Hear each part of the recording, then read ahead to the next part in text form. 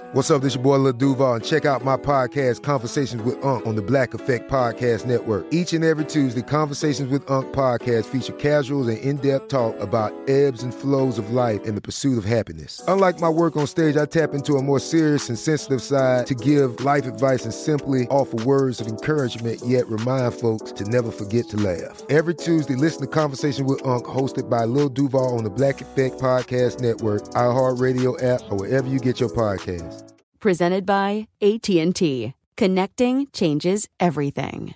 Do you dream of a healthier life, but education feels out of reach? Trinity School of Natural Health makes holistic education accessible with online programs to fit your busy schedule. Trinity School of Natural Health makes holistic education accessible with online programs to fit your busy schedule. Trinity School's Certified Natural Health Professional Program is the perfect entry point to gain foundational knowledge to empower yourself, your family, and your community to live healthier lives. Turn your passion into a career. Visit trinityschool.org for more info now.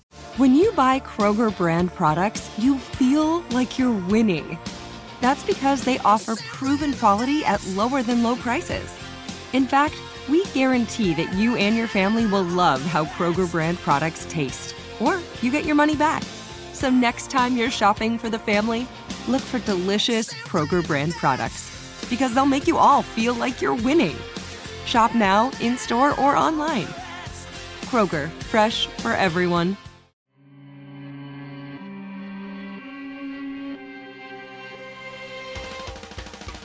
Hey everybody, welcome to Creature Feature, the show where we look at the world through animal eyes, all 8 of them. I'm Katie Golden. I studied psychology and evolutionary biology, and there's a rumor I'm a puppet being controlled by a flock of birds. Untrue. Today on the show, we're talking superheroes. Did you know there are animals out there with real comic book superpowers and people with superhuman abilities? Today we'll be looking at the real-life animal and human counterparts to famous superheroes and maybe some super villains too. Discover this and more as we answer the age-old question, what's the best radioactive animal to be bitten by? So, are there superheroes or supervillains secretly living among us? In November 2016, American diplomats in Cuba felt they were under attack by some sort of supersonic weapon. They were plagued by a constant, high-pitched sound, followed by some sort of mysterious illness. They were racked with headaches and nausea. Some of them were even found to have symptoms of having had a concussion. So, what was this? Some covert attack by Cuba? Maybe it was a rogue superhero with supersonic yells like Banshee the X-Man or Black Canary. Or, well, crickets. Really frickin' loud crickets. A recording of the mystery sound was analyzed by a couple of biologists, and they found that it matched with the Indies short-tailed cricket. These crickets produce loud, droning patterns to court females. So there's a strong possibility these diplomats have been tormented by the cries of crickets yelling, "Come fuck this!" Thanks a lot, horny crickets. You almost started a war with Cuba. But is there such a thing as a supersonic weapon? As we'll find out, not only is there a real-life version of Banshee, but there are plenty of superhero animal analogs. With me today is Soren Bowie, American Dad writer, co-host of Quick Question with Soren and Daniel, and he used to be my supervisor. Yeah, I was your boss. Yeah, remember that? Yeah, those were the good old days. Boy, was I a handful. You're always getting into scrapes and being a real yeah, you were great. A real stinker. So, Soren, if you could be bitten by a radioactive animal of your choice and gain their powers, what would it be? I mean, beaver? Okay, interesting. Yeah. I think beaver. At any other point in my life, I would have gone with something else. Like snow leopard is a really enticing choice. Oh, those are cute. They're so they're fluffy. so cool, and everything about them's cool. It's like they live in a different dimension. Like I they're know. like they live on a different plane than us. They're completely on a diagonal and they're like vertical face. Right. We don't ever see them. I also do think they warp in and out of the fourth dimension because it's so hard to find them. They're impossible to find. Right. We didn't even have footage of them till the 2000s. Right. So that would be a really cool choice. But as I've gotten older, I've realized like I have to be a better steward of this planet. and beavers are a cool linchpin species, and I think that I could. they can basically create entire habitats. Yeah. Single-handedly. And if I had that ability. Yeah, they're like responsible for terraforming the environment. Exactly, yeah. They also have iron-enforced teeth. That's why their teeth are yellow. I mean, that's going to be a bonus that I didn't realize when I was getting bit. I guess it depends on where I'm bit, too, because that could do some serious damage to me. Right. Well, I mean, yeah, but then you would have the teeth of the beaver even. So, then you could, I don't know, because that's how they chop down wood with their teeth. Yeah. You could be like that James Bond, the metal. Oh, remember that guy? What, Lockjaw? Bites McGoo. Yeah, I mean, we're circling. We'll find it eventually. Mr. Bites. Mr. Bites. Sounds closer, warmer.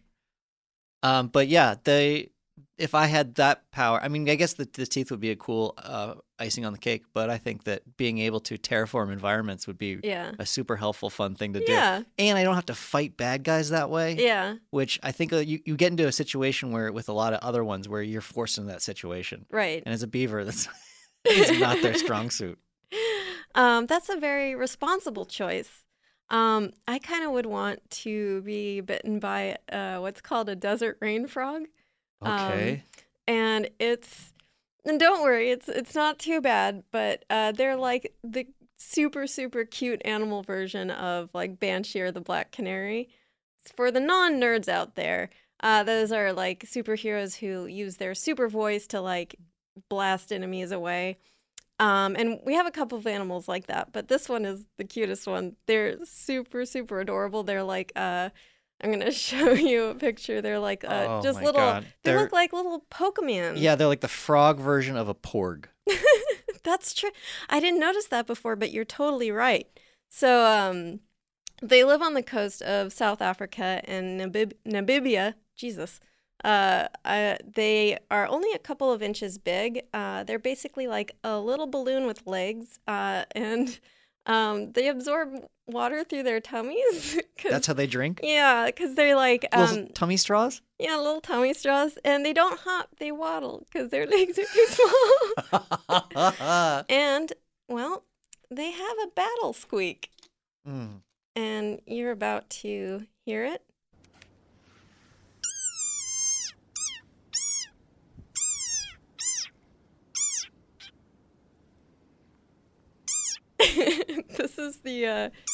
This is the squeak they make when they're very angry. So he's super pissed off.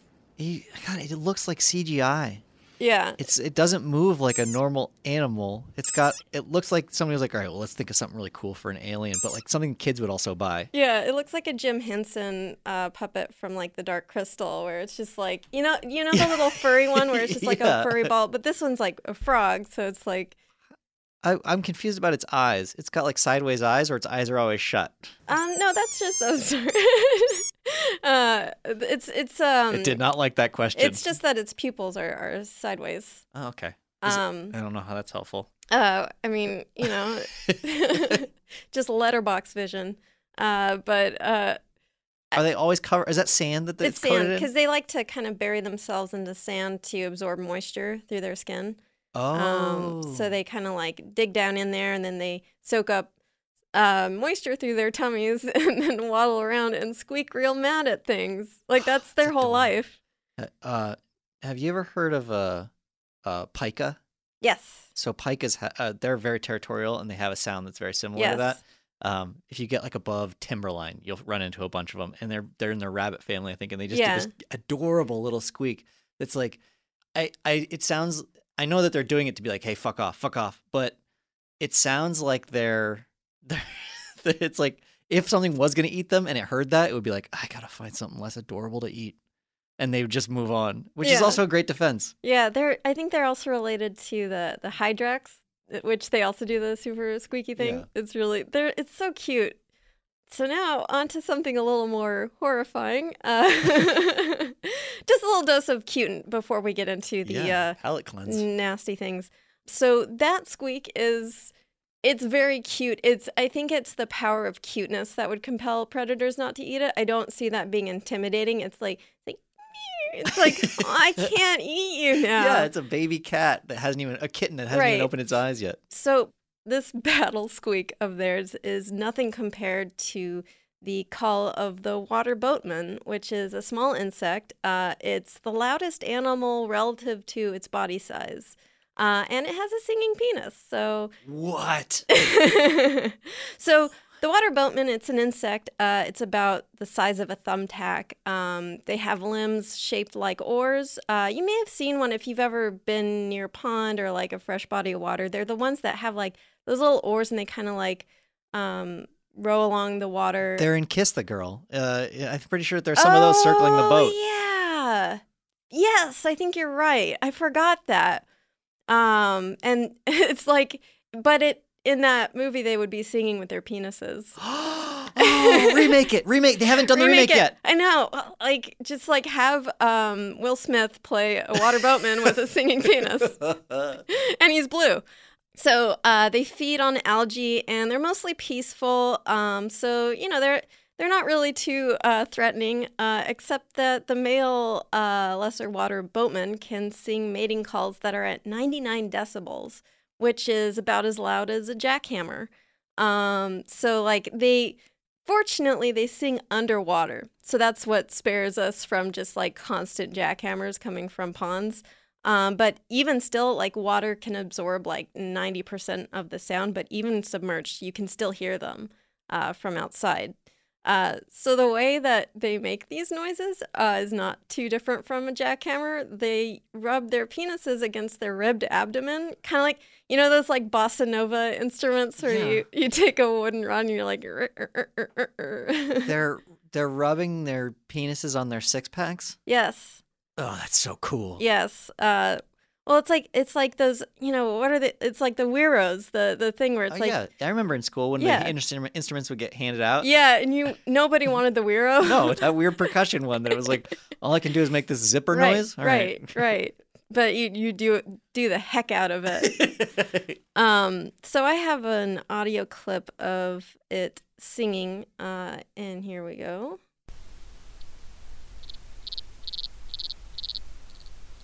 It sounds like a cricket, but I just want you to keep in mind that's its penis rubbing against its washboard abs.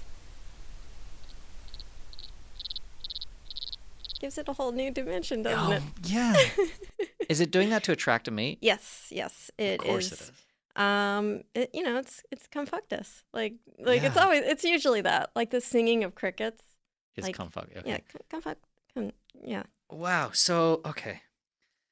What a great, like, simplistic. The world is so simple at that level. It's like, well, I need to remind potential mates out there that I have a dick. Right. Why don't I have my dick make noise? It's like if guys would just like guys who are DTF just like went around helicoptering their dicks around. Like, do it. Just slapping it from thigh to thigh. That noise has a very particular sound. That would be amazing. Animals are a lot more forward than people. Did you watch Iron Fist? The show? No, yeah. I didn't. I didn't either. I don't understand the superhero. It seems just he's got a real good fist. I don't either. So this will be punching. fun. Let's guess. Let's guess what this Well, this is. I think it's that he has magic inside his fist that makes it real good at punching. Yeah, I think that Iron Fist, I would suggest, I think you're probably right. I think that it's not even like a real superpower, that he learned it from a Tai Chi master or something like right. that. And it makes his fist glow. And everyone knows that when something glows, it's stronger. Yes, that's true.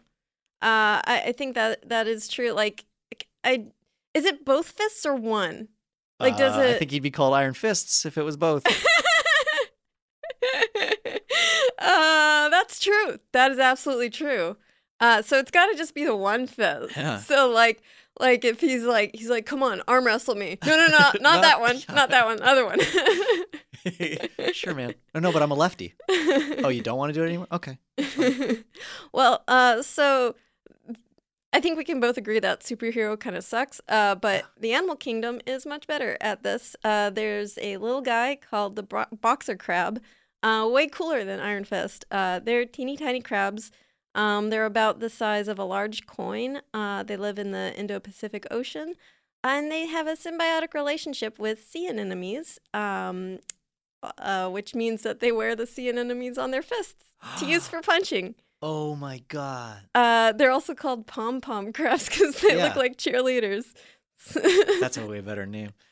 Oh man, I thought you were gonna show me like a crab that had that giant, massive claw, but this is way cooler than that. So this is one of it fighting off a pufferfish with its little. So see, those are its little sea anemones attached to its fists.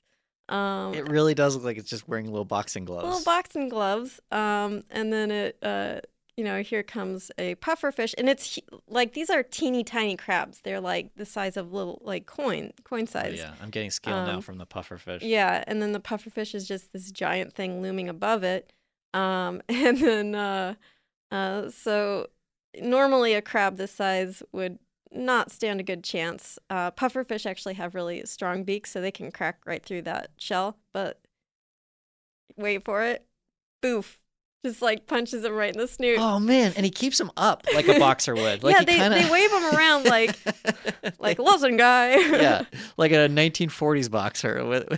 Yeah, he like raises one fist in the air, like it's just so funny. It's so cute. That's adorable. And so those things are those anemones deadly poisonous, or what's the deal? They're not necessarily deadly. They can be to fish small enough. But so they have a stinging toxin in them. The anemones have stinging cells. If you've ever touched one, you can because I do that all the time when I'm when the tide pools are out. You touch them, like they kind of close around, because that would be how they would capture prey. But you can kind of it's also to like protect them. But you can feel just a little. You touch them, you feel just a little like ooh, it's like a little numbing thing for the little tiny anemones. Yeah, the ones that when you touch them they coil in. Yeah. Okay. Yeah. But for a fish, that's gonna suck real bad. And also, I feel like if you touched a big anemone, that would be a bad time for you. Yeah, I've always been curious about them. Because you see them all the time. You see them in the tidal pools, or if you've ever been snorkeling or anything. Yes. They're everywhere. I never know if they're good or bad for me. I don't think don't trust me 100% on this. I don't think they would really hurt you, but they might not be pleasant, to touch a real big one. But also don't go around touching them because it's not good for them. It's not good for them. What I do is I just squirt some sunscreen on them. Is that good for them? Yeah, just some feed them some Doritos. Just here you go. You look hungry. So they attach the boxer crabs attach the anemones to little hooks found on their claws because their claws they're not like big meaty crab claws. They're like little. They look like little tweezers. So they just little delicate things, and they put on these big boxing gloves, and then they can wave them around, and that's sort of like their coloration and the motion of them waving it, and can kind of intimidate predators. And then if that doesn't do it, they boop them. Give them a little punch, and then those stinging cells can ward them off. Boop on the nose. Well, but don't the crabs need those pinchers to eat? No, they actually use the anemones to collect food particles. So they're 2-in-1s. And then what happens is they'll eat the food and then allow the anemones to eat the remaining scraps. Yeah. And there's some studies that suggest they actually control the amount of food that gets to the anemones so they can keep them bonsai sized to fit on their claws. Oh, man. They're also one of the only known animals to encourage asexual reproduction in another animal. So if the crab only has one anemone, like a shitty Iron Fist character, he'll split it in two and then put the other half on the other fist, and then they eventually both grow back to full size. So that's because anemones can reproduce by splitting, but it's actually being it's helping it reproduce for its own gain, but still that's good for the anemone in some sense. That's so cool. The crab can't. It's not on a conscious level doing this, is it? This is instinct. Instinct, yeah. That's still pretty cool. That is really cool. So one more animal superhero before we move on. It's called the hairy frog. and it's the Wolverine of the animal kingdom. Frogs don't have hair, Katie. They're amphibians. Damn it, got me. So they're called hairy frogs because they develop what looks like hair, but it's really just dermal papillae, which is bumps in the skin. Oh, gross. Well, you'll let me show you a picture of one of these guys. You can see the hair is like weird. They look like super weird, kind of wiry growths. But it's not hair. That's gross. These frogs have what looks like really coarse sideburns down the sides of their body. Which is funny because they're also known as wolverine frogs. Yes. We'll get into that. But first of all, why they have that hair is it's actually, so it's skin that has arteries in it, and it's thought that it helps increase the surface area of the arteries to help store oxygen for when they're underwater. So like almost like external gills, but not really. It's like to keep, because they'll like get a big gulp of oxygen, and then their red blood cells and arteries store the oxygen in it so they can stay underwater for longer. They're like the opposite of a camel. Yes. Do camels really store water in those humps? I think it's mostly fat. Wow, well then, fuck me. I don't know what I'm talking about. So they're also known as wolverine frogs because they'll break their own bones and push the bone shards through their skin to use as claws in defensive combat. Whoa. Yes. It's like they have special like bone node that they can like break off, and then they just like use muscles to push the shards through their hands and feet, and then like just like Wolverine, like Hugh Jackman does. They give themselves little compound fractures and then fight with those? Yes. That's so cool. It's very metal. And it's also been they haven't been researched too thoroughly, but it's been speculated that the damaged tissue can heal and regenerate, because like a lot of frogs can heal up and regenerate their tissue. But live specimens have not been studied in the lab. Where are these guys? They're in Central Africa. Okay, so I don't get to go find one anytime soon. I mean, you could go to Central Africa and be like, "Bring me your frogs. Bring me your hairiest frog. I want to fight it." That's so. I want to replace its skeleton with metal. But yeah, I mean, like originally, because like Wolverine, like he gets the metal skeleton, but first, like in the first iteration, he just shoves bones out of his skin. Yeah, he has an even more rudimentary cat claw. It's like it's actual bone that comes out of his bones skin. Somehow it's always confused me because it appears that the bones come from between his knuckles. Oh, so it's in his wrist. They live inside his wrist, and then they shoot up through his wrist, out between his knuckles. But you have no support behind something like that. Like if you had a retractable thing like that, right. Once it's out, there's no bone structure behind it. Yeah, I don't understand. I don't really understand because like there aren't a bunch of bones in your wrist. It's just the two ones, and they're actually kind of cool because you have these two arm bones that kind of like wrap around each other, and like when you're moving your arm, they kind of rotate, and it's neat. But you can't. I don't. Maybe he's got like chimp wrists, or like those wrists that can't bend, and so when it shoots out, it just sits at the end of the bone so like structurally at the very end, it would be very strong. But sitting on top of it, it's useless. Right. Because, like, if you were Wolverine and you, like, rotated your wrist, wouldn't you just, like, slice off all your fingers? Yeah. I mean, yeah. If they're coming from... Because, like, I would buy it if it was, like, your knuckle bones could, like, grow really long, because then that makes sense. Then you've just got, like, iron knuckles. It's but not bony, that, is it? Super bony knuckles. Oh, man, yeah. And I didn't ever really consider that I know he makes fists when he's got those claws out, but that's got to be from a life of getting it wrong, where like he's not doing that and his hands are open. Yeah, like imagine running with those claws and then tripping and falling. You immediately your instinct would just be you put your hands out. Yeah, and you just cut off your fingers. I mean, he can regrow them though. That's because he's. You imagine he's probably done a lot of things, like he's flossing and he's startled and he just like slices his like nose off or something. Oh man, what if when he has to pee? Oh, and he's startled. And he's startled. Yeah. Oh, boy. What if, when he's wiping? I think that I would, if I'm going to be Wolverine and in that fight, as soon as I get my claws out, the first thing I'm doing is cutting off my fingers because I'm like, get this out of the way. I don't want to even have to think about it for this fight. These are gone for the fight. All I need are these claws. Right. Yeah.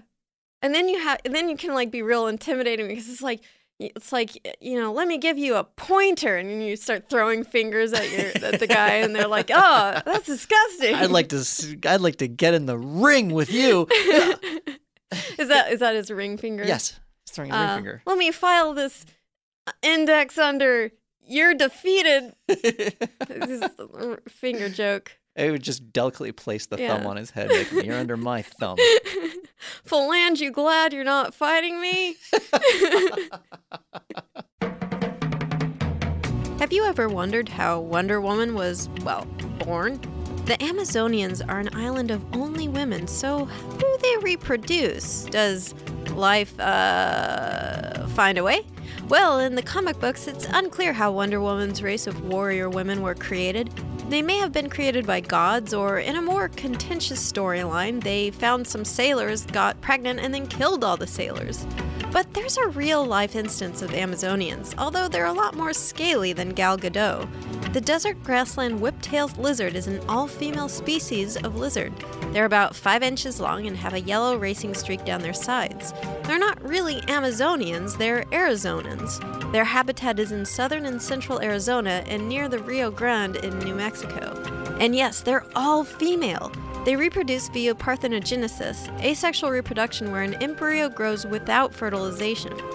Surprisingly, Whiptail's offspring are not clones, and they're capable of more genetic diversity than you normally get with asexual reproduction. The original whiptail lizard was a hybrid of 2 species of lizard, and somehow got 3 sets of DNA, rather than the usual set of 2 in most sexual species.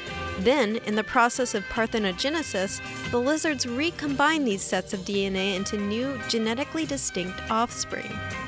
Also, have you ever wondered if Amazonians get it on with each other? Well, whiptails do. They'll still engage in courtship behaviors and pseudo-copulation that actually help stimulate their ovulation. Geez, this better not give any ideas to horny comic book nerds. We'll be right back with more superheroes after a few brief messages. Do you dream of a healthier life, but education feels out of reach? Trinity School of Natural Health makes holistic education accessible with online programs to fit your busy schedule. Trinity School of Natural Health makes holistic education accessible with online programs to fit your busy schedule. Trinity School's Certified Natural Health Professional Program is the perfect entry point to gain foundational knowledge to empower yourself, your family, and your community to live healthier lives. Turn your passion into a career. Visit trinityschool.org for more info now. Asking the right questions can greatly impact your future, especially when it comes to your finances. So if you're looking for a financial advisor you can trust, certified financial planner professionals are committed to acting in your best interest. That's why it's got to be a CFP. Find your CFP professional at letsmakeaplan.org. Had enough of those supplements that leave you feeling nothing? Symbiotica is your solution to great-tasting, all-natural supplements that actually work. Crafted with premium plant-based ingredients, their products have no seed oils, fillers, or artificial nonsense. It's just pure goodness in every pouch. Try them out and actually feel the difference today. Visit Symbiotica.com and use code IHEART for 15% off plus free shipping on your subscription order. Again, that's 15% off plus free shipping on your subscription order. Go to Symbiotica.com. That's CYMBIOTIKA.com. In the comic books, mutant powers always seem pretty cool. In real life, the issue is much more complex. There are, in fact, human genetic mutants who have incredibly cool powers, but that can also come at a price. Consider the condition known as sclerosteosis, a rare genetic condition that causes bone overgrowth. The result is an extra strong skeleton, one that could fare far better in, say, a car accident or a fall. However, the condition also causes impacts on quality of life, such as facial paralysis and fingers being fused together, but most importantly, it can be fatal when skull overgrowth causes intracranial pressure, which in some cases can cause sudden death in patients. But a silver lining, There's a heroic patient who has this condition who is using his powers for good. Dr. Tim Dreyer is a researcher working to find a treatment for his rare condition.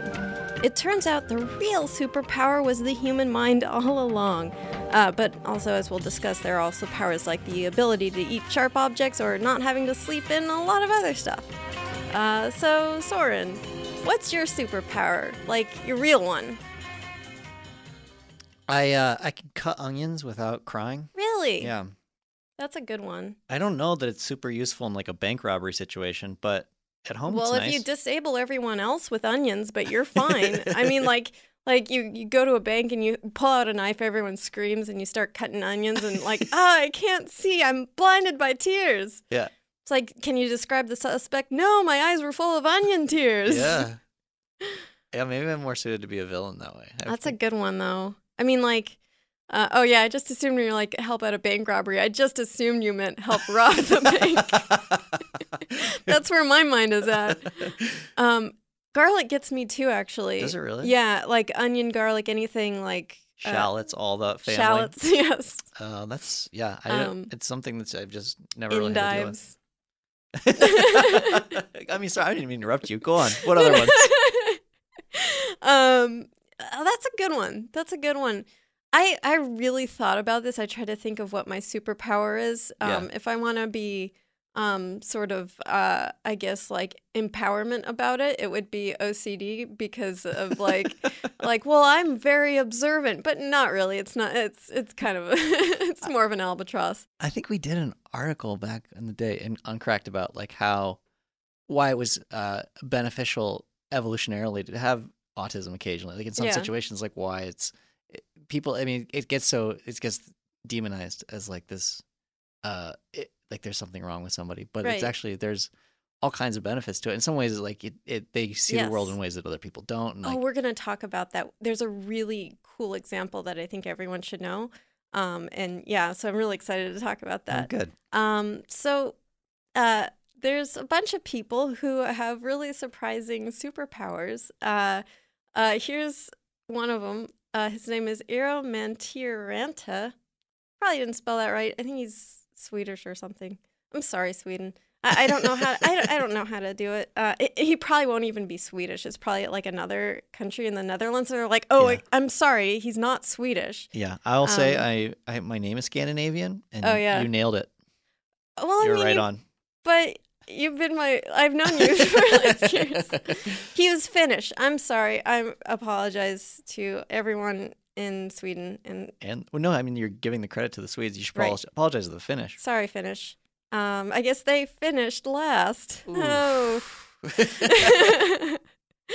So he was a 4-time Olympian and multiple medalist in cross-country skiing, and he was accused of blood doping. However, because like his performance was really incredible, and they also found like they tested his blood and found like high red blood cell counts. And they're like, you're blood doping, which is that's when you pump in extra blood. Like I think you save your own blood and then pump it in later, so you have a higher red blood cell count. Which, like we discussed with the hairy frog, like the more red blood cells you have and the more stuff, like you can keep oxygenated and it improves your performance. I think you can also take the blood of when they're like in Tour de France and stuff, when they're doing high altitude biking, yes, you take the blood of somebody who's lived at that altitude their entire life, and it just oxygenates the blood of a virgin who has lived at that altitude. Yes, and you drink it, right? Yeah. That's what I've been doing. Well, you have to lap it up. It's important. Like a kitty. So they're like, hey, you're doping. He's like, no, I'm not. And he wasn't. He actually had what's called primary familial and congenital polycythemia. Is that the one? Anyway, it's a genetic condition that causes an increase in red blood cell counts and hemoglobin. So he was just genetically better at cross-country skiing. And he was like, no, I'm not doping. So he was vindicated until 1972, when it turned out he was also doping with hormones. So the first time he wasn't lying. Like, he was not blood doping. He was, like, clean. And he's like, no, I just have a genetic condition. And then in 1972, he's like, I'm doing hormones. I lost a step. I had to find some way to get it back. It makes sense. If there's going to be people who have, you're constantly dealing with deformations in the genome or and so some of them are going to be bad. A lot of them are going to be bad and not advantageous. Most likely they're going to be bad.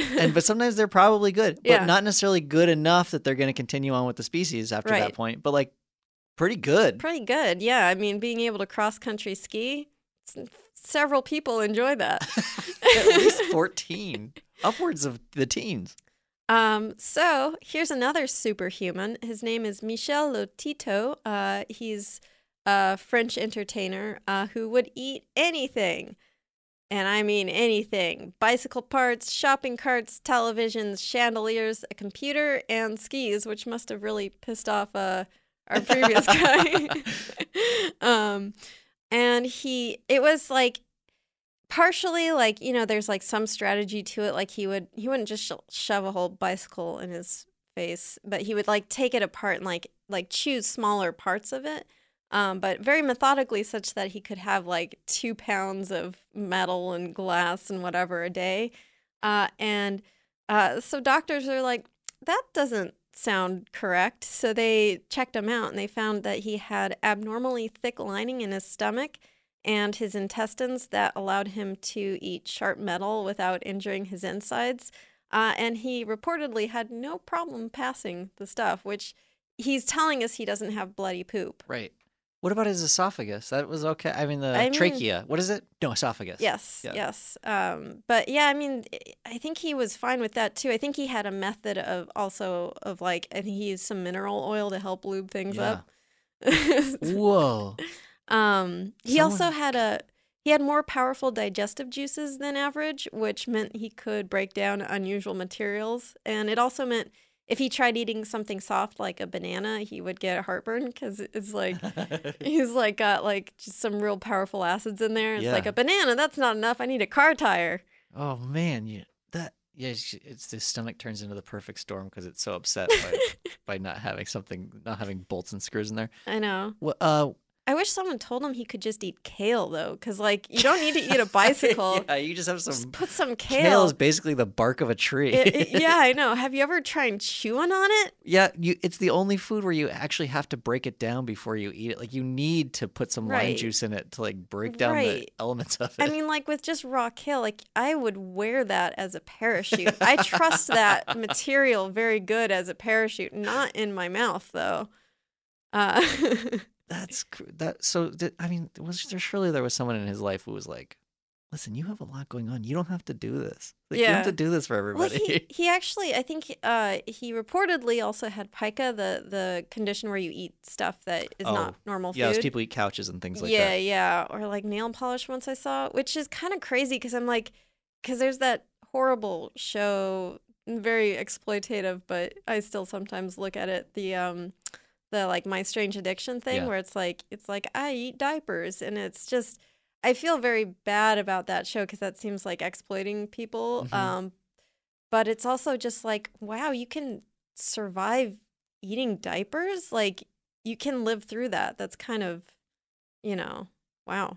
Yeah, it is a shock.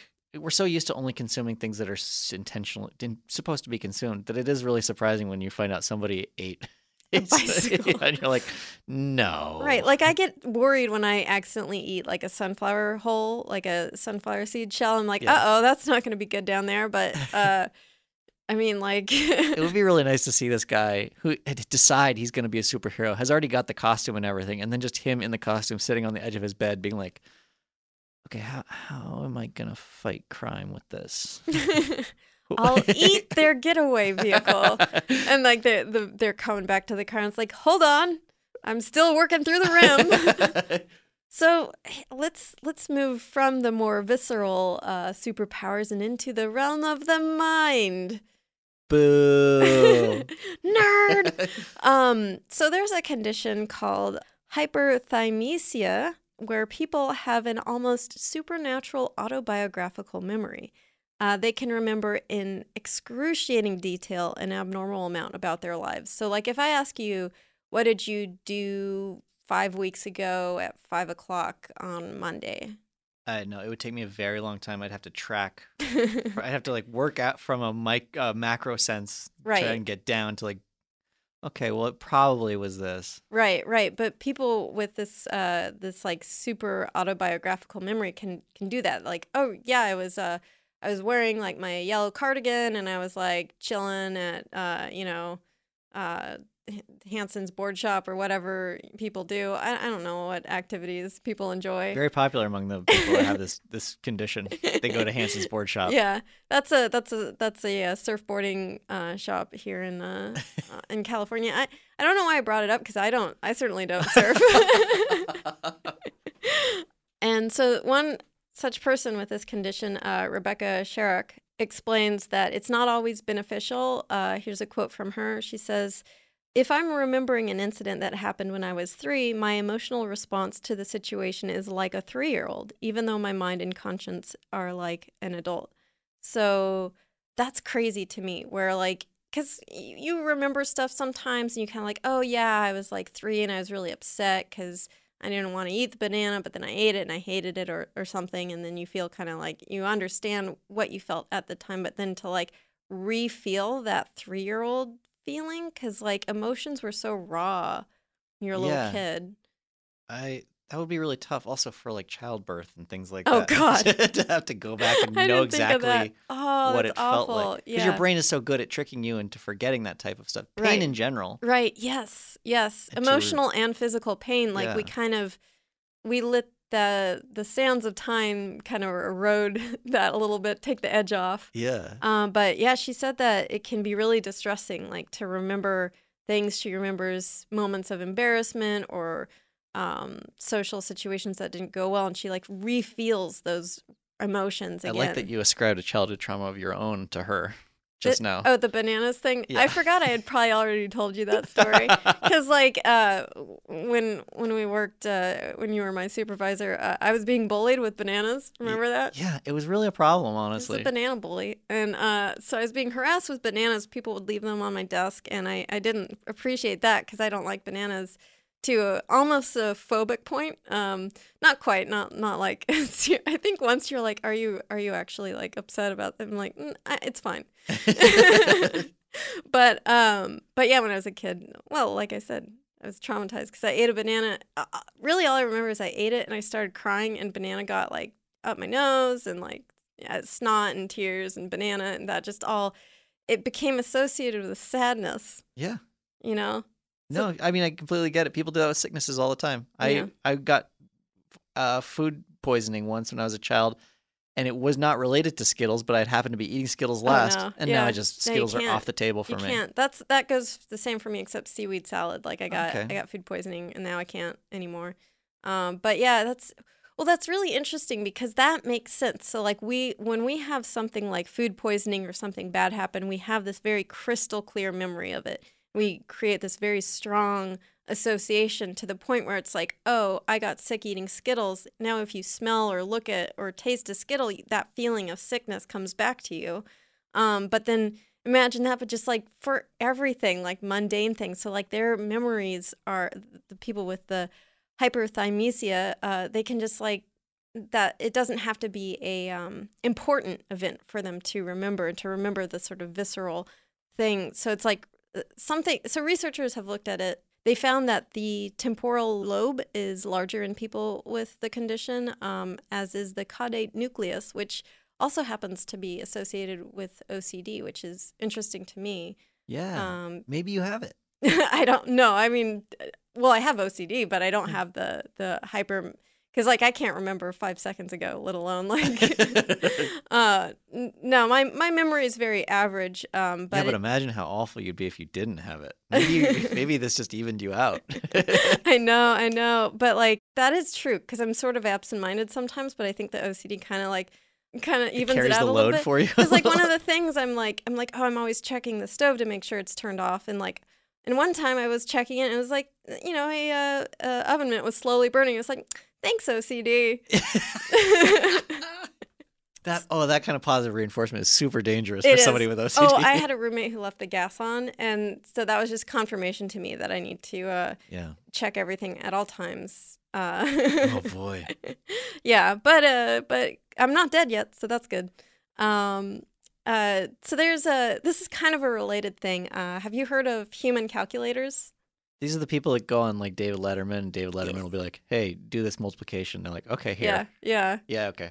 David Letterman, and he's just like, "Huh, interesting." Yeah. Just... Next up, we have a guy who can catch popcorn in his mouth after throwing it 30 feet in the air.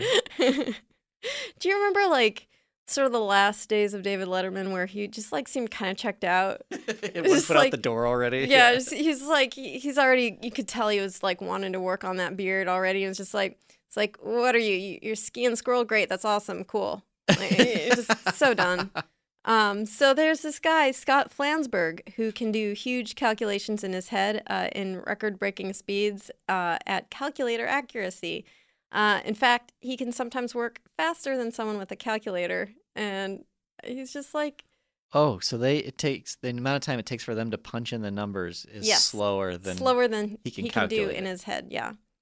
Nerd. Honestly, that's like magic to me. I'm terrible at math, and even like basic subtraction. If I'm playing darts or something like that, it's embarrassing.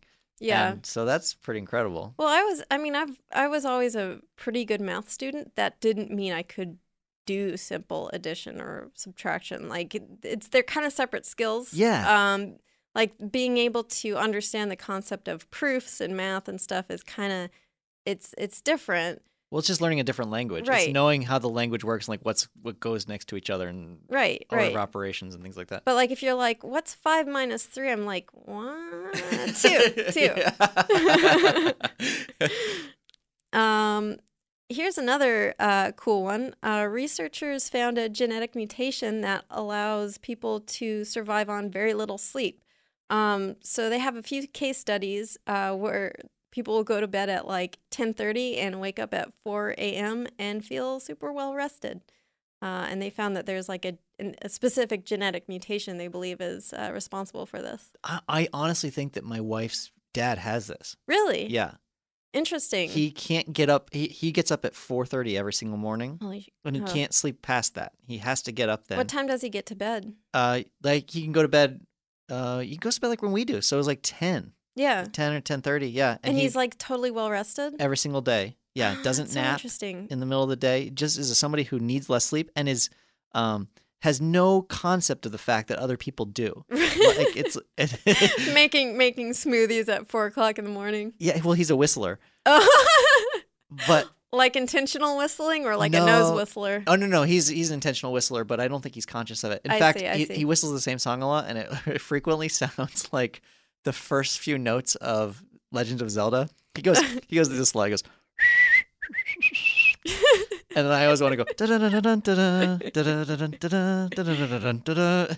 but he gets up so early, and I think that it took him a long time to be convinced that other people weren't just lazy. Right. Like that it was him. Yeah. But he's got this, I think. I think I have the opposite, because I could...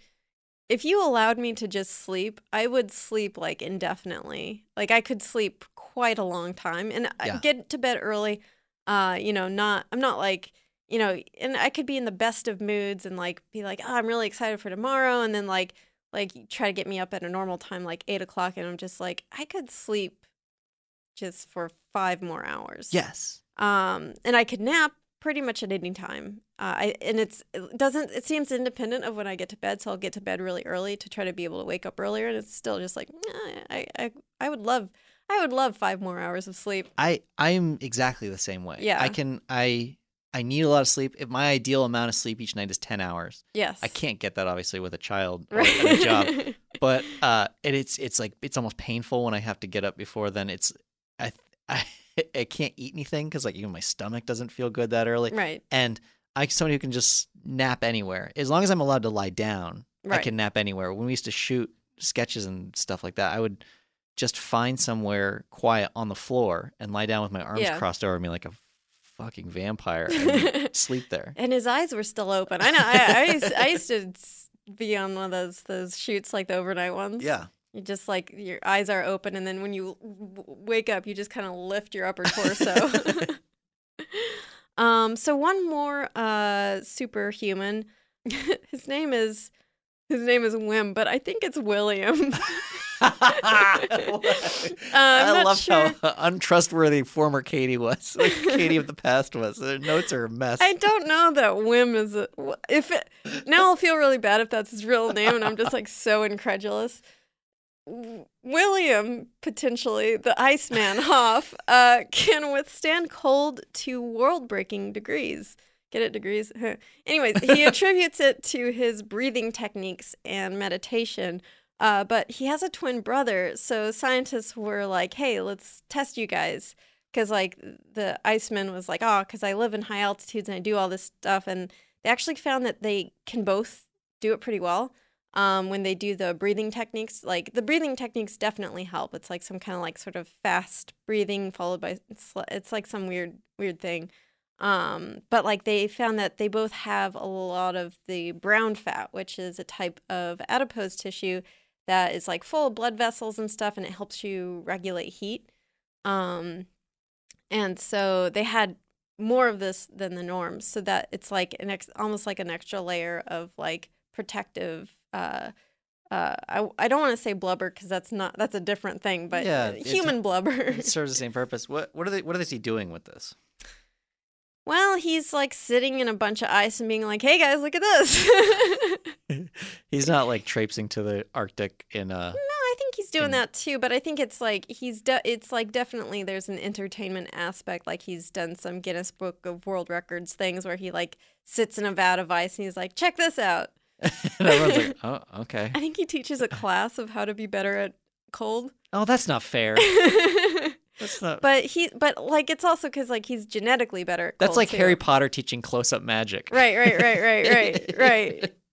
Like here, be good at. First of all, have this genetic mutation, and then also breathe real weird, and now sit in ice, and then like his students are just like, I'm still really cold. Okay. That's I mean that certainly feels like a tangible superpower that you could use. Mm-hmm. That could be beneficial, but not with global warming. Man, I love this podcast. Your narrative, like this, the write-ups that you do are full of puns. Oh yeah, I wrote that ahead of time for sure.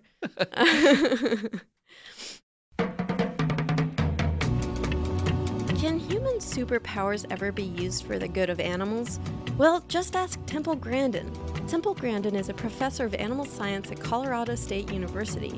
Grandin has a brilliant mind and one that's non-neurotypical. She's on the autism spectrum, and her writings on the subject have proven vital in destigmatizing autism. In her book, Thinking in Pictures, she describes how she speculates that her thought process is different from those not on the autism spectrum. She's able to think in complex visuals, such as building construction designs in her mind. But in order to mesh with her neurotypical counterparts, she's been able to learn and understand not only her own mind, but the minds of others. She almost works as a translator, being able to relate her experience being on the spectrum to those who don't know what it's like to have a non-neurotypical brain. Her incredible powers of observation and analytical empathy allow her not only to get inside her own mind and the mind of other people, but into the mind of animals. She discovered this while working as a ranch hand, where she was able to consider life from the perspective of the livestock, identifying stressors that were frightening the animals that her coworkers couldn't see, such as reflections from bodies of water or hanging chains that made noise.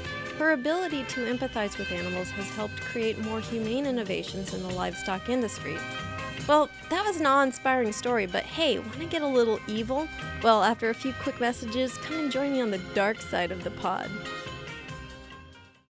Do you dream of a healthier life, but education feels out of reach? Trinity School of Natural Health makes holistic education accessible with online programs to fit your busy schedule. Trinity School of Natural Health makes holistic education accessible with online programs to fit your busy schedule. Trinity School's Certified Natural Health Professional Program is the perfect entry point to gain foundational knowledge to empower yourself, your family, and your community to live healthier lives. Turn your passion into a career. Visit trinityschool.org for more more info now. Asking the right questions can greatly impact your future, especially when it comes to your finances. So if you're looking for a financial advisor you can trust, certified financial planner professionals are committed to acting in your best interest. That's why it's got to be a CFP. Find your CFP professional at letsmakeaplan.org.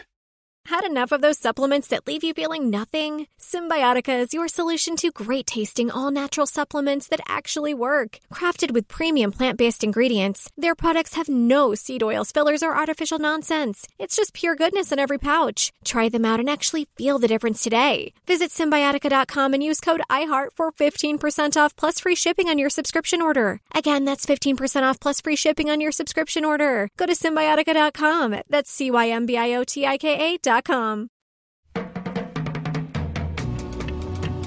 Well, we've talked about goody-goody superheroes. What about an anti-hero? Not an ant-hero. Sorry, Paul Rudd. I'm talking about the naughty ones like Deadpool, the trash-talking mutant with an advanced healing power that allows him to regrow his tissue and heal from what should be mortal wounds. Are there any real-life Deadpools? Well, sure, there are reptiles that can regenerate their tails, but what about mammals? Well, there's this freaky little rodent called the African spiny mouse. Spiny mice are one of the only mammals that can completely regenerate damaged tissue. They're also prone to looking extremely disfigured like Deadpool. Their skin is actually extremely brittle and easily torn off their bodies. This is actually a survival technique, better to escape the jaws of a predator even if it means leaving up to 60% of your skin behind. And yes, that's a real percentage. They can shed that much skin. And they don't just scar over and heal. They regrow hair follicles, skin, sweat glands, fur, and cartilage. In fact, they appear much better at healing their skin than Deadpool. So, Soren, first of all, I want to add to the spiny mice thing that they're in the pet trade a lot, which is weird because one of the problems with owning a spiny mouse, aside from you probably shouldn't own exotic animals, it's bad, but their skin is designed to tear off, so if you handle them incorrectly, you risk a quote degloving injury. Yeah, I know what degloving is. Yes. I've seen motorcycle accidents before. Yeah, don't wear rings when you're rock climbing, people. Oh my god. But the mice, their skin will they're very fragile in a way, because if you with normal mice, you can pick them up by the scruff of their necks and pet the mousey. Mm-hmm. But if you try to Lenny-esque pet one of these mice, the skin will just slough off. Yeah, if it tries to dart from your hands and right. Your instinct is to hold it tighter. Yeah, it just squirts right out of its own skin. Just like a banana out of a peel. So are they cute? Yes. Okay. They're cute, not when they're sleeved, de-sleeved, yes. They look what you would expect them to look when they're missing their skin. They look like a mouse that doesn't have skin. Okay. And is there, do we know, is that really super painful for them? That's a good question. Here's my take on it. My guess, doesn't feel good. Yeah. I would imagine. I don't know if they've actually studied whether they have pain receptors. I would guess it doesn't feel great. Yeah. I don't think it does feel good. So people don't just get another mouse. Yeah, there's so many mice. Why would you want the ones that skin falls off? It's kind of like how we have these crazy dog breeds now, where if they breathe wrong, their eyeballs fall out. Yeah, that's true. Yeah, every single pug has asthma. Do they also have to then shed their skin regularly? No. Okay, they can just keep the skin as long as they need it. Yeah, it's like a lizard tail, where the lizard tail will remain attached to the body unless it needs to rip and tear it. Yeah. Yeah. Oh, well, that's a pretty cool defense. It's also, it is probably related to lizards. They speculate that it's not that they developed this as a new adaptation, but rather that there was sort of an atavistic throwback to their reptile genes that got reactivated somehow. Oh, interesting. Which is kind of cool, because it means that we have reptile DNA. Yeah, we basically go through the whole gamut of evolution when we're embryos. It's just all those doors close along the way. Yeah, we get tails and gill slits, which becomes the ear. It's really creepy.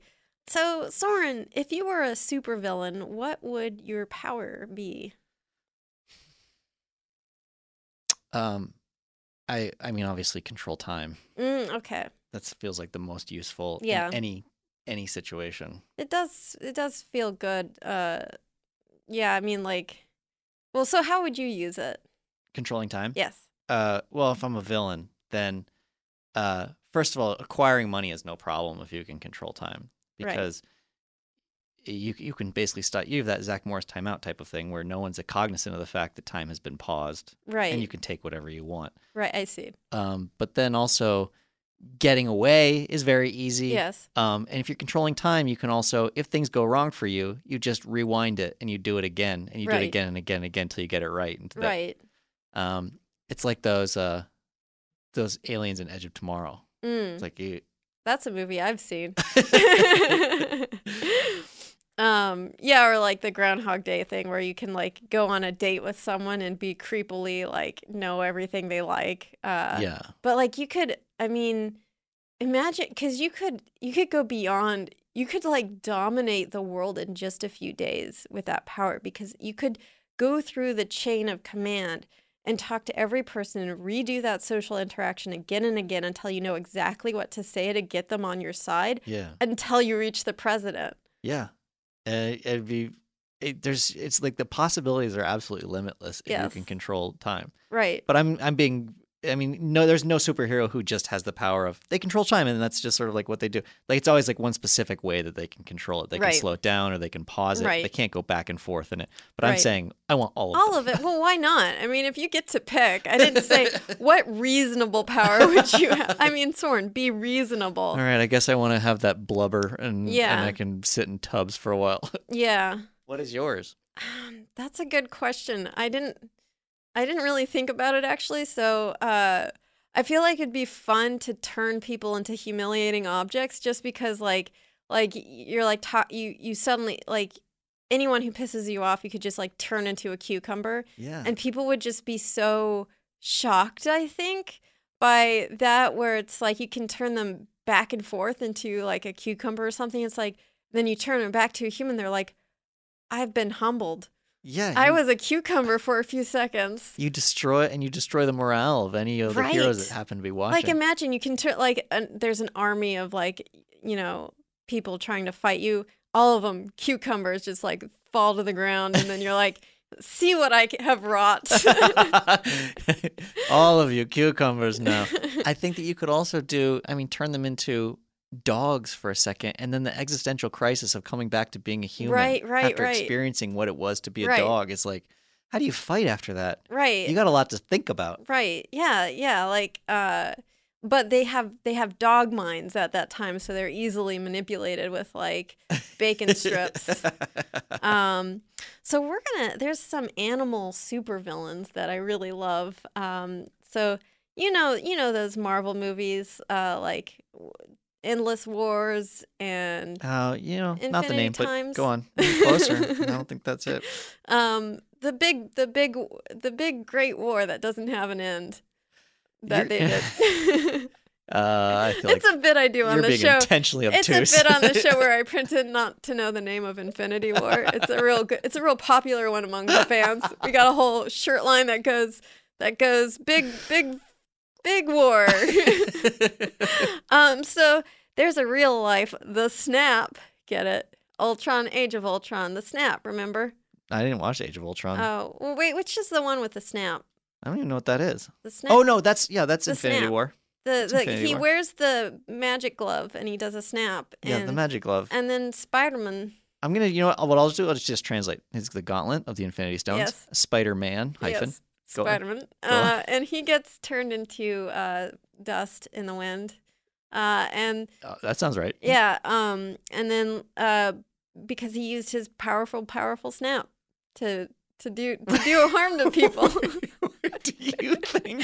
Do you think that the big purple man, Grimace? You mean Muscle Grimace? Muscle Grimace snapped, and only Spider-Man disappeared, and he was like, job done. I mean, That's what I figured from all the Tumblr memes. So pistol shrimp are little guys about 4 centimeters big. They're found worldwide in tropical and subtropical waters, which I don't know what the difference between those two things are. Tropical and subtropical. I guess we are in a subtropical climate, I think. I see. Okay. Yeah. I'll take your word for it. So they have one tiny claw and one huge giant claw. An infinity claw, if you will. Soren. Infinity claw? Yes? Yeah. Okay. I mean, I'm here for you. And it has a deadly snap. The snapping claw can grow up to half the shrimp's body size. It's a really interesting mechanism. So only the top part of the claw moves, and it has like a hidden plunger that fits into the bottom socket of the claw.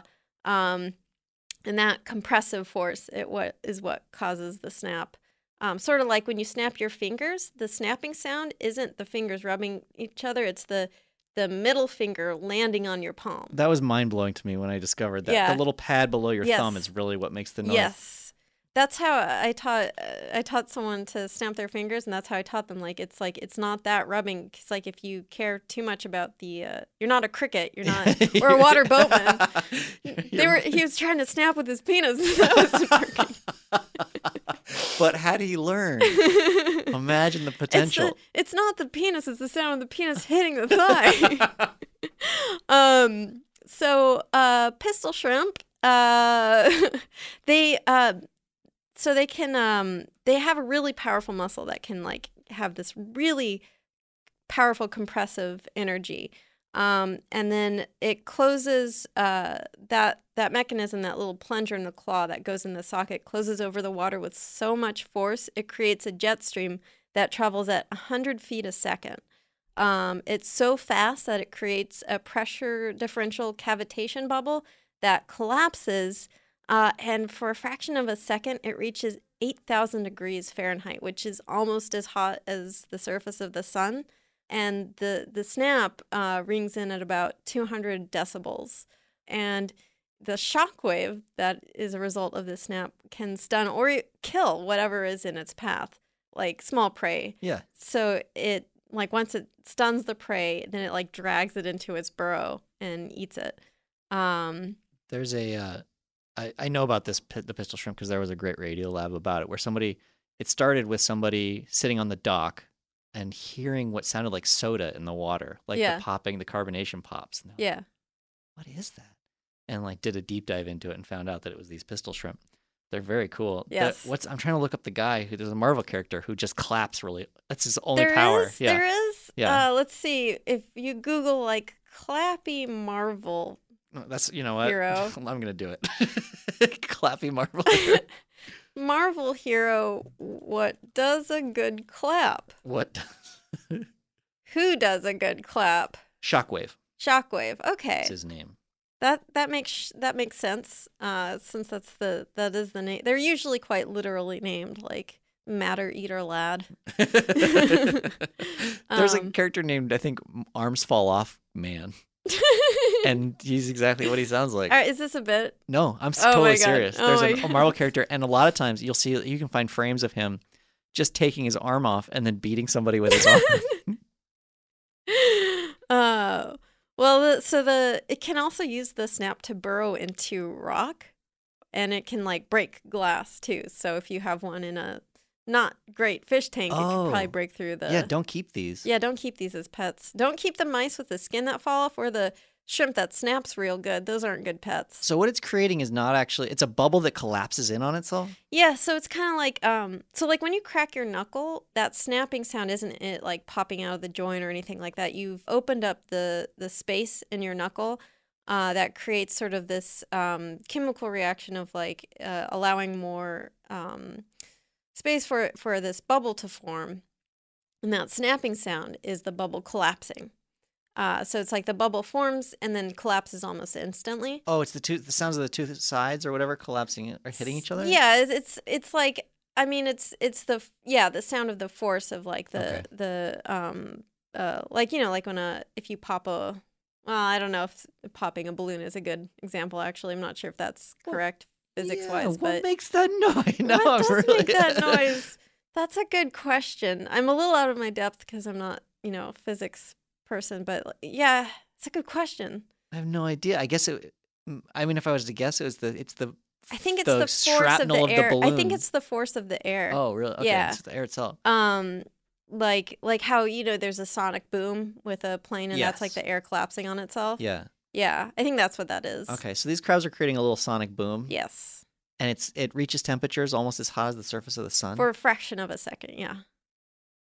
And a fraction of a second, but does that mean they can burn anything? We don't know. I don't know. That's a good question. I don't know if it would be. I don't think it lasts long enough to like. Yeah, I'm sure that water puts it up pretty quick. So have you heard of the DC supervillain Mr. Bones? No. He has a cyanide touch. He's a skeleton. He's a skeleton who wears a suit, and he is also known as Director Bones. The way you're telling me, I think you're lying. No, I'm not lying. This is true. This is like Arms Fall Off Man. This is an actual character. I just like he's like either Mr. Bones or Director Bones, and like he's like says to his friends like, no, my father was Mr. Bones. Call me Director Bones. Please. Well, so let's take a trip down Imagination Station, which is where we like to go in this podcast. So imagine, close your eyes, not people who are driving or operating heavy machinery. Keep those eyes open. But imagine you're hiking through the caverns of the Uthai Thani province in Thailand. It's dark and dank, and you hear the drippings of stalactites and stalagmites. No, not that one. Gravity doesn't go that way. And you're just admiring the cavern. Maybe you have a headlamp or something, and you smell almonds. The unmistakable scent of almonds fills your nose in the middle of this cavern. Well, you got to stop what you're doing and get the fuck out of there, because you have just entered the lair of the dragon millipede, and you don't want to startle them. All right. You're on board with this. So dragon millipedes can actually shoot hydrogen cyanide at potential threats from special glands. It's got a pleasant almond smell too, because cyanide smells like almonds. Almonds, yeah. That's how you hide cyanide in somebody's food. Yeah, with almonds. Yeah. Like, would you like this almond croissant? Like, oh no, it's fine. Please have this almond croissant. Well, what about that other one? No. The almond croissant. You want the almond one. Where does it shoot it out of? Do you know? Glands. Yeah, but like, is it like front glands? Okay, so it's coming out of their face. Not like they're not one of the caterpillars that whip up their back and squirt. No, stuff I think it's front glands. I'm pretty sure. But to be frank, these look pretty similar from the front or the back, so right. I could be mistaken. And it is actually kind of pretty. Let me get it. To what end? And what does it do to you if you get hit by this? Burn you. It's sulfur cyanide? It's hydrogen cyanide. Hydrogen cyanide. Okay, so it's like an acid kind Yeah. And it's toxic. Yes. Well, it's an acid, so it burns you. So that's what it looks like. That's not pretty. That's terrifying. I don't know. I think it kind of looks like a Twizzler. It looks like a dragon with no head. Yes. And they're bright magenta. And that's actually aposematic coloration. So it's like warning them like, hey, I got a gland full of acid. Remember me. Remember me. I'm the one with the acid. Well, what kind of possible predators could they have in those dank caves? Well, bats and stuff? Yeah, probably. Okay. Cave birds. That's what bats are called. But let's go back to Imagination Station. I'm sorry, I didn't leave. Was I supposed to get on a train and come back? I mean, it's a round trip. Okay. So have you seen the new show Chernobyl? Yeah. I haven't watched it. I do know about that whole incident though. Like I've read stuff about it, and it's the whole. I don't know how deep in the show do they go through the scenes of like people's skin falling off? And there's one episode where it delves pretty deeply and darkly into that. I don't know. The first responders in particular. Yeah, I don't know. Because those are the guys who touch the graphite core. Mm-hmm. Everybody else is sort of like exposed to the right. radiation and some bad things happen to them. But they go through the first responders, and the first responders, they get very sick. Then their clothes are irradiated, so it's just making them worse. And then slowly their skin starts turning black and then translucent, and then it starts peeling off. And necrotic tissue turns black. Yeah, and then everybody looks like if Two-Face had that horrible Two-Face on his entire body. That's not a that's not a good one. Don't like that one. But yeah, it's also the thing with radiation poisoning. God, I don't know. Like when I try to imagine having radiation poisoning, it's almost like I would want to like just nope out of that situation because because like also your organs are melting inside of liquefy. You. They liquefy. Yeah. They do address that a little bit too. Where there's one man who knows what potentially happens to you, and he knows what it means to be there, and he's like trying to tell other people like, don't fly over the core, don't do this because you'll be dead in a week, and you will want to put a bullet in your own head before that time is up. Right. It's one of the most painful, awful potential deaths you could have. Ugh. So like when I think of like. Because, I don't know, there aren't that many supervillains that scare me too much. Like, their powers, like, I'm the Riddler. I will kill you with riddles. Or, like, like, what's the one of them? Like, I'll ice you to death. Like, that doesn't seem like a terrible ice you to way. death guy. Yeah, that doesn't seem Mr. Ice. Freezing's actually pretty nice, I've heard. Yeah, like, I feel like that would be a not bad way to go. But when I think of like the scariest supervillain, it'd be like Radiation Man, who could like make you get radiation poisoning, and then you just know, like once you get it, you're like, well, I'm going to die, and it's gonna be like, like so like, just imagine, if you will, the supervillain has like fist-shaped like hypodermic needles. And if you get within his clutches, he'll stab you with his radioactivity toxin. But it also comes with like a paralytic toxin, and you can't move. So you're just totally helpless. And then you're like, oh man, I want to scratch my nose because my nose is running. And you can't move. And then you realize that's not your nose running. It's your brain's liquefying out your nose. No, I hate this animal. This is an animal, isn't it? Yes. That supervillain's name is Zybalbanus tumultuensis. A name that strikes fear in the hearts of everyone. Hey, you try to pronounce this name. Why has it always got to be me? You try. Where is it? It's. I see it. Okay. It is I, Zybalbanus tulumensis. No, I added too many N's. Zybalbanus tulumensis. Yes. The dreaded Zybalbanus. So the Zybalbanus tulumensis is a crustacean. Okay. We'll call him Dr. Melty. The crustacean. He spent his power's great. I want to say his power's great, but like he should have spent a little more time on his name. Dr. Melty. He's described by Smithsonian biologist Jill Yeager as a creature with a body elongate, slender, without eyes or pigment. Cephalatic shield small. Don't know what that is. Well, it's a cephalopod, so that makes sense. But tapering slightly at anterior end. Trunk segments number increasing with age. Maximum number examined was 36 segments and counting. Okay. I got a picture of it I want to see that you can see. Yeah. Okay. It's a horrifying jet white. Am I allowed to use jet white, or is it just jet black? Is that the only thing that can be jet? I think you can. I've seen white it's jets. Like ghost white. Well, I've seen white jets, right? It's a ghost white.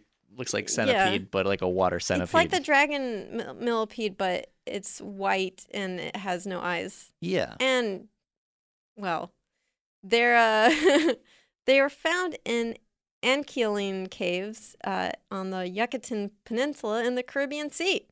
They're blind, they're only about 1 inch long, but their process of feeding makes them super not, I don't like them, no.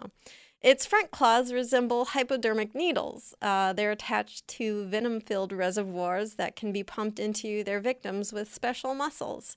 The venom contains a paralyzing toxin and digestive enzymes, rendering the victim helpless as its body liquefies. Oh, no. Yeah. Oh, that sounds awful.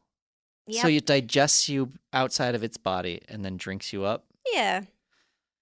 All right. With its horrible mandibles. There's a snail, I think, that does that. And it comes up to mollusks, like clams and things like that, and it can drill a hole inside the hole of the clam, and then it just shoots some digestive fluid in there and treats the clamshell like its stomach. Yeah. And it's like, oh, time's up. Okay. And then slurps it all up. It's actually kind of that's a pretty common tactic of like starfish do it, where they like throw up their digestive juices on something and just waits for it to melt and then drinks it up. And but to me, what makes this animal the worst is that its hands are needles. I just don't like that. Yeah, well, so I have a thing with like blood in a clinical setting. Yeah, really unnerves me. Oh, interesting. It's a real phobia of mine. Did you know that's actually one of the more common phobias among men? Oh, really? Yeah. I'm very basic at heart. But I mean, like I've encountered people who have compound fractures and things like that out in the wild, and that's way less disturbing to me than... Wait, you've, like, bones sticking out of skin? You've seen that? Bones sticking out of an ankle, yeah. And you haven't... What? And... How and when... What? Oh, so the high school that I went to was very outdoor-oriented. Oh, we'd do all these outdoor trips. And, yeah, I see. And then we'd also lead a few trips. And in doing so, like, there was a French teacher who broke his ankle and had a compound fracture. Have you seen that YouTube video of, like, I think they're, like... either football or basketball student, like they're on a team and then they're like college students or something, and then like one of them is doing some exercise and his ankle breaks through his skin, and like this room full of like these burly like sports guys like just run out screaming. Yes. Dry heaving. Yeah. It's that's way less disturbing to me than seeing somebody put a scalpel to skin and cut. Really? Yeah. I'm almost the exact opposite. Like for me, medical stuff, I mean, part of it is I had to look, like for my old job, I had to look at a lot of medical images and stuff. But like, for me, it's the out in the wild injuries that like make me feel woozy, because it's like, oh, that's so unsanitary. Whereas, it makes more logical sense. Yours makes way more sense. But like I mean, it also like super depends on the context. Like I can see most surgeries, but if it's cosmetic surgery, that gets me. Like I can see like open heart surgery, brain surgery, you know. Because the ends meet the means, maybe, and like in a weird way in your mind. Well, like with it, and it's not that I disapprove of cosmetic surgery. I don't think like, oh, it's a bad thing and that's why I don't like it. It's that it's like with liposuction. If I see that makes me so squeamish, because it's like they're sucking your fat out of you, and it's like. I feel like that's supposed to be in there. That's how I feel. Just the idea of drawing blood. With needles in general really freak me out. And I have to look away even for shots at my age. Right. And when blood is drawn from me, I have to mentally prepare the entire day to go have that done. Because seeing that blood leave me, I'm like, this is maybe like me loving myself too much. But I'm like, I see the blood leaving, I'm like, that's mine. Yeah. No, I know that. That's my blood. I'm actually okay with them pumping anything into me. Mm-hmm. That's fine. Like you give me a shot, you know, like an infusion during like say like wisdom teeth out. You want that nice sleepy juice. Like that's fine.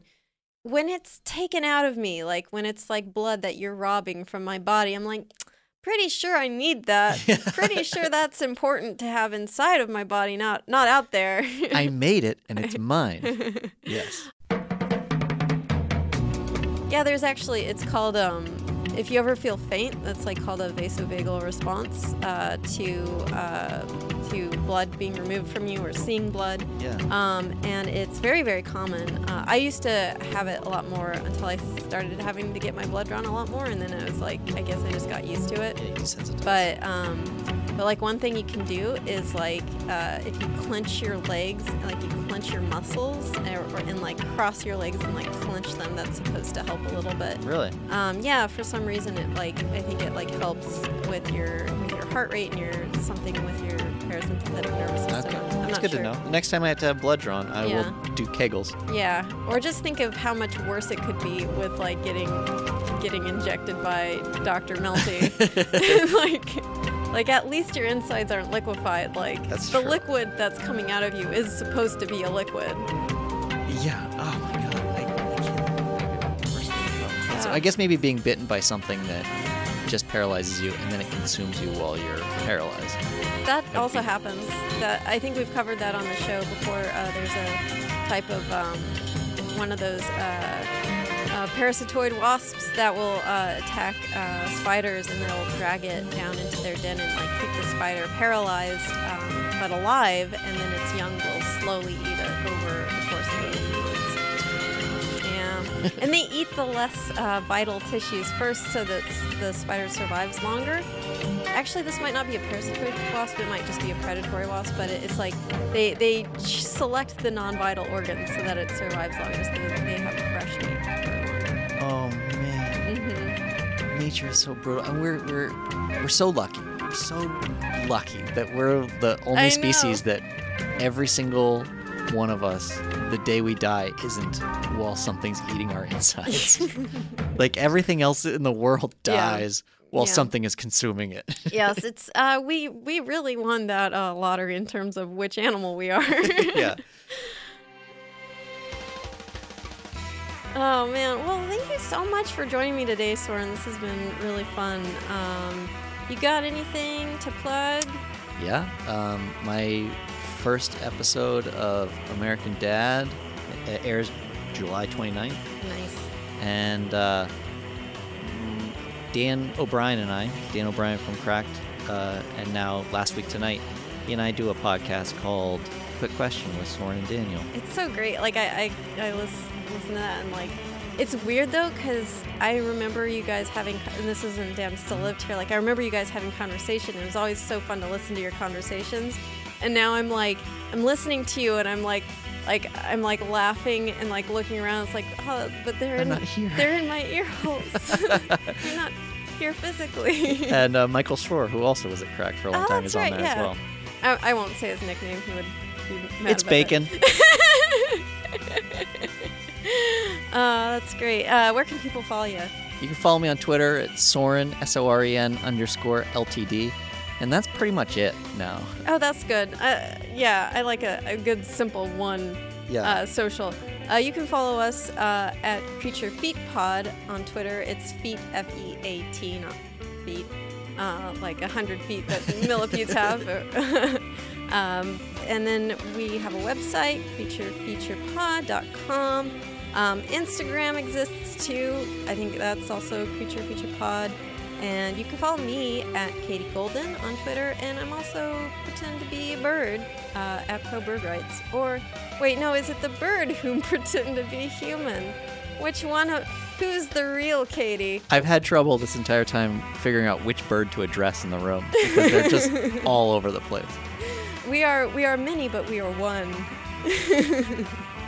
And thanks to the Space Cossacks for their awesome song, Exolumina. Do you dream of a healthier life, but education feels out of reach? Trinity School of Natural Health makes holistic education accessible with online programs to fit your busy schedule. Trinity School of Natural Health makes holistic education accessible with online programs to fit your busy schedule. Trinity School's Certified Natural Health Professional Program is the perfect entry point to gain foundational knowledge to empower yourself, your family, and your community to live healthier lives. Turn your passion into a career. Visit trinityschool.org for more info now. This is Malcolm Gladwell from Revisionist History. eBay Motors is here for the ride. With some elbow grease, fresh installs, and a whole lot of love, you transformed 100,000 miles and a body full of rust into a drive that's all your own. Brake kits, LED headlights, whatever you need, eBay Motors has it. And with eBay Guaranteed Fit, it's guaranteed to fit your ride the first time, every time, or your money back. Plus, at these prices, you're burning rubber, not cash. Keep your ride or die alive at ebaymotors.com. Eligible items only. Exclusions apply. Hey, guys. Back at the playground again, huh? Yep. You know what this playground could use? A wine country. Heck yeah. And some waves, so we could go surfing. Oh, yeah. Ah, love that. A redwood forest would be cool. I'm in. Ski slopes. Let's do it. Can a girl go shopping? Yeah, baby. Wait. Did we just invent California? Discover why California is the ultimate playground at visitcalifornia.com.